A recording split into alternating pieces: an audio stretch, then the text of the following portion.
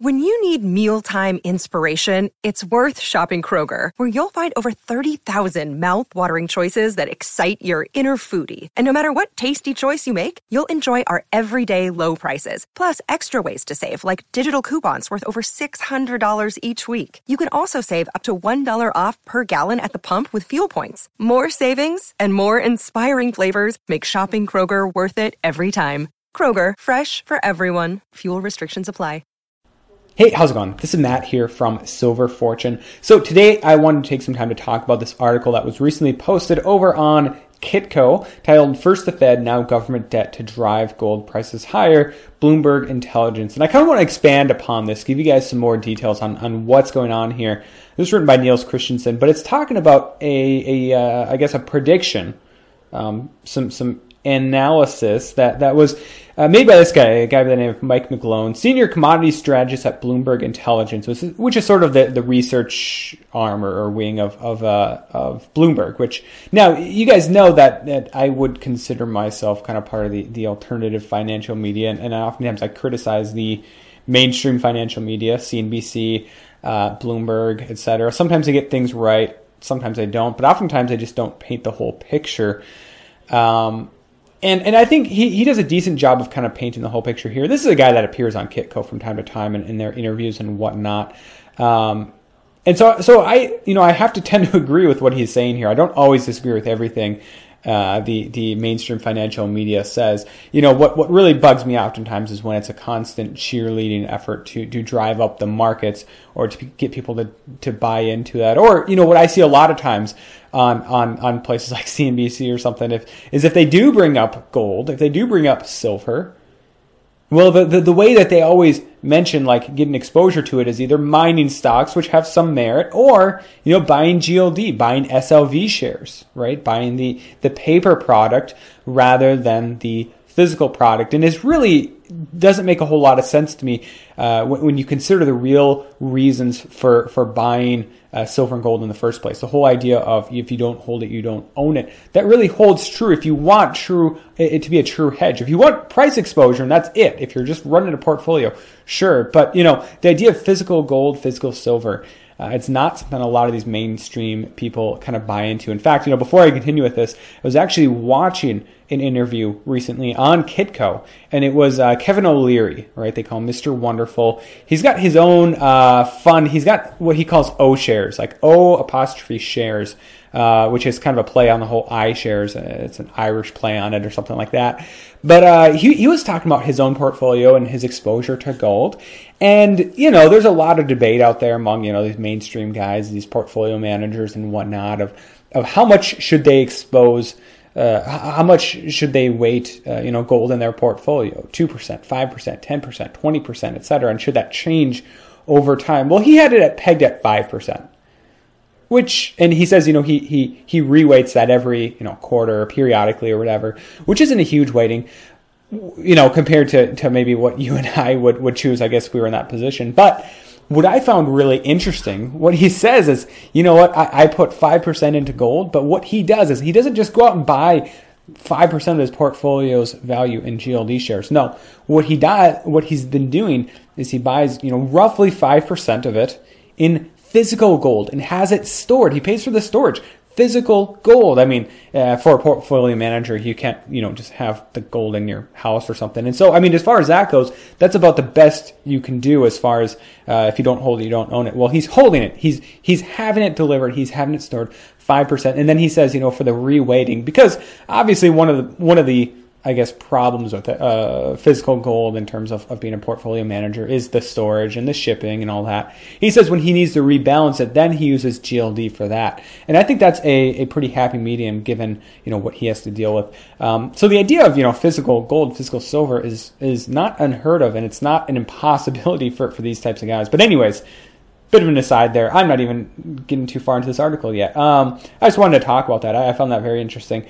Anyways, he's talking about, the patient Federal Reserve. Obviously, this last week we've seen a big rally in silver and gold on the back of the Fed talking about ending quantitative tightening, ending their rate hiking cycle, essentially their tightening cycle, pausing and basically saying, we could go either way with our next move to the tighter side or to the looser side, easing or tightening. So obviously that has sent silver and gold higher. But he's talking here about government debt, which, for a long time I've said, if you want, as a U.S. citizen or wherever you might live, if you want, rock solid reason to own silver and gold over the long term, look no further than the national debt.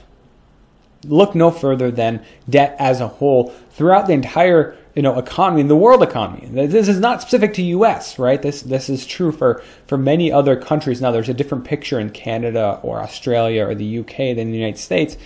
But the truth of the matter is that sovereign, consumer, corporate debt, all of that has increased significantly, in the last 10 years. And it's not going to end well, right? Debt can continue, to some, in theory, indefinitely, but obviously the value of the money is going to go down in line with that. And that's kind of what he's talking about here, about the focus on the U.S. budget deficit and the peaking dollar. And he's really looking long term here, I think. If you do want to look short term at U.S. debt, we have that big debt ceiling debate coming up here in March, and it'll be interesting to see where that goes given the recent shutdown, potentially another shutdown, overall just partisanship within Washington. But long term, again, this U.S. budget deficit and the overall U.S. debt of almost $22 trillion is an extremely bullish factor for gold and silver going forward. In fact, I talked about this earlier this week, the CBO talking about how the U.S. is expected to increase its debt by $12 trillion between 2020 and 2029. The increase in debt is a result of more spending and slower economic growth. In fact, I even picked that apart and I talked about how, I think 12 trillion is pretty conservative estimate, because obviously they don't factor in things like a recession and recessionary spending and decreased revenues. He also talks about the ratio of the per ounce gold versus the S&P 500 index and how it appears to be in the early days of recovery from its recent peak. I'll show you a chart here in a second. Gold is recovering from levels versus the S&P 500 last seen in 2007, just prior to the global financial crisis. Now, actually what I have here is the Dow to gold ratio, which is usually what I look at more. I guess I could have brought up the S&P 500. In fact, I didn't even realize that he was out talking S&P. I just am so used to talking about Dow to gold ratio that there's sort of a mental disconnect there. But that they're pretty similar here. In fact, we could look at let's see here, SPX to gold, and you'd see a pretty similar picture here, almost a mirror image. So a lot of people focus on the Dow to gold ratio, anyways. But as you can see, obviously it was very high in the early 2000s, but since then it's kind of peaked out. It would appear over 22 back around the highs in 2018 when gold was very low and the stock market was hitting all-time highs. And since then it's come down below 20. But to really put this in perspective, look at the lows back in 2011 or even back in 2008 when the stock market was kind of crashing back then. We're talking around 7, as low as below 7 to 1. Now, in current terms, if you're looking at the Dow Jones is around 25,000. And so, 7 to 1 for 25,000 would be a little over $3,000 for gold. Obviously, though, I think before, as this comes up, we're going to see two things happen. We're going to see gold go up and the Dow come down. And so even if the Dow went to 21,000, 7 to 1 would be 3,000. If the Dow went to 14,000, 7 to 1 would be 2,000 for gold. And so, I tend to agree that this overall trend is reversing to the downside. And I think this is, why I talk about so often about gold and silver being a bit of you can almost think of it as dry powder to some extent. We talk a lot about the gold to silver ratio and going back between those two metals. But if you are a fan of stocks, holding out for the long term, had you, bought gold back then, sold stocks, bought gold then, and then waited it out until, it was around 7 to 1, below 7 to 1 ratio, you can get a lot of shares, per ounce of gold at that point, of various, very good stocks. And so, not to say that there's a stock market is always going to go up, but there is something to be said for owning stocks. It's just that, in my opinion, obviously none of that should be taken as a financial advice. It just looks very overvalued right now. But I also wanted to build on what he was talking about there in terms of debt levels. And I wanted to kind of help you guys visualize this. This is from the Fed, the St. Louis Fed, actually.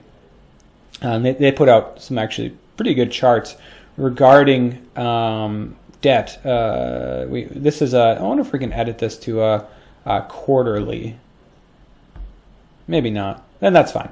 We'll keep it at annual. But basically, what this shows is the annual deficit to GDP ratio.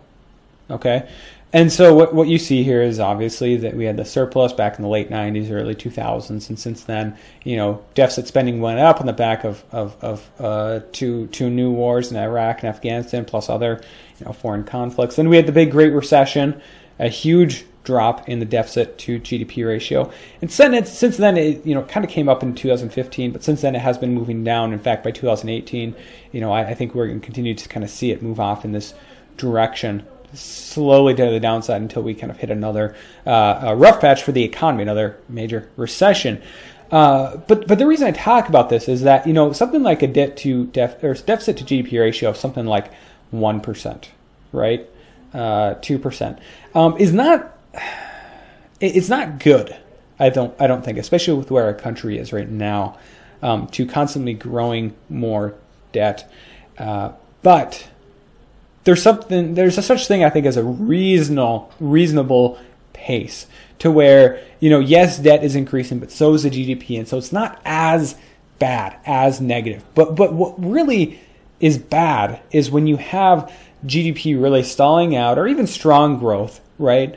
Or contraction, whatever it is, but you have the deficit to GDP really blow out. And I think a big part of what we have to understand about what he's talking about here, about the government debt really driving gold prices, is the next big move down in here in the deficit to GDP ratio. 10%, that was almost 10% in 2009 of the total GDP. Today, with the GDP around 20 trillion, that'd be something like a ballpark numbers, $2 trillion deficit, about double what we have right now. In fact, I wouldn't be surprised if we got closer to 15% deficit to GDP ratio in this next slowdown. I wouldn't be surprised if we saw $2.5-3 trillion deficits for maybe 1 year there. And of course, a lot of additional deficits beyond that. And you can kind of also see it here. This is a total debt to GDP ratio. As of late, I mean, it's not looking that bad. In fact, it's come down slightly as of Q3 2018. It's not even at its high of around 105%, right? We're around 104%. It's probably, moved up since then, but it's not looking that bad. It's going about steady right now, a slow slope up. But what you got to be careful about is the next recession. I mean, yes, things like tax cuts, infrastructure spending, et cetera, those other big spending projects, overall just, constant growth of the U.S. government. Obviously, that's a concern. But this recession, I think, we're going to see an explosion of spending and a huge drop in revenues. Again, I think I've showed you guys this in the past. To put this in perspective, Q1 of 2008, 64.4% debt to GDP ratio. So what was that? Q1. By Q1 of 2009, we're already up to 77. Right, almost a 13% increase when you look at the decimal points there. By Q1 of 2010, we're up to 86, almost 87%. By Q1 of 2011, we're up to 93%, and then it starts to slowly moderate, as we move out here.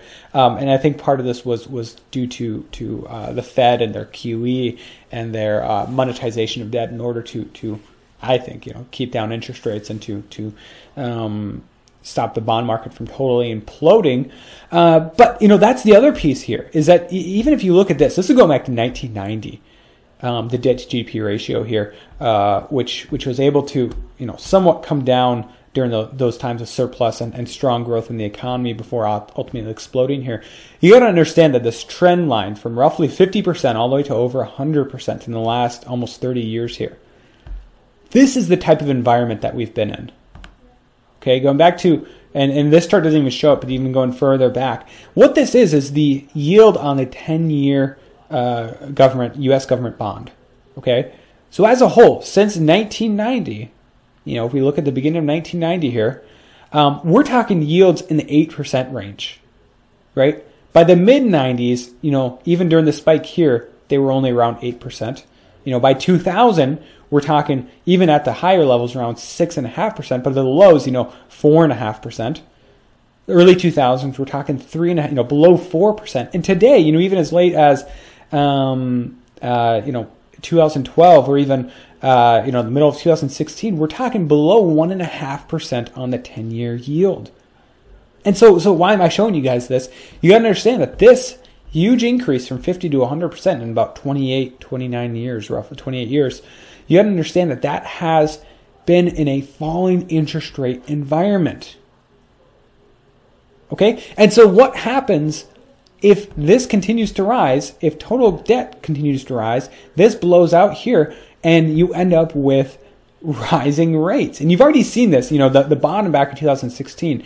Yes, rates have come down from where they were, which is like over 3.2% on the 10-year, right? They're in between, they're, as you can see right here, just shy of 2.7%, as I'm recording this, but even at 3%, it's a breaking of this downtrend, this very powerful downtrend that ultimately I consider to be maybe the largest bubble out there right now. And this has really been what has enabled the massive growth in the U.S. economy, as well as the debt in the economy. This is, when we talk about 0% interest rate policy at the Fed and how those lower interest rates stimulated the economy over the short term, we'll look at this and look at what this means for debt at the consumer, at the corporate, and at the U.S. level, at the government level. This has enabled rising deficits. But what happens when that trend line is broken? And it was broken pretty soundly, and it's been above that trend line for quite a while now. Even if it stays at 3%, that's incredibly dangerous. I mean, 3% of 20 trillion is what, 700 billion a year, I think. Somebody can check me on that math. Maybe I'm totally off on that math. I'm not good at mental math while I'm talking here. Maybe that's 600 billion a month.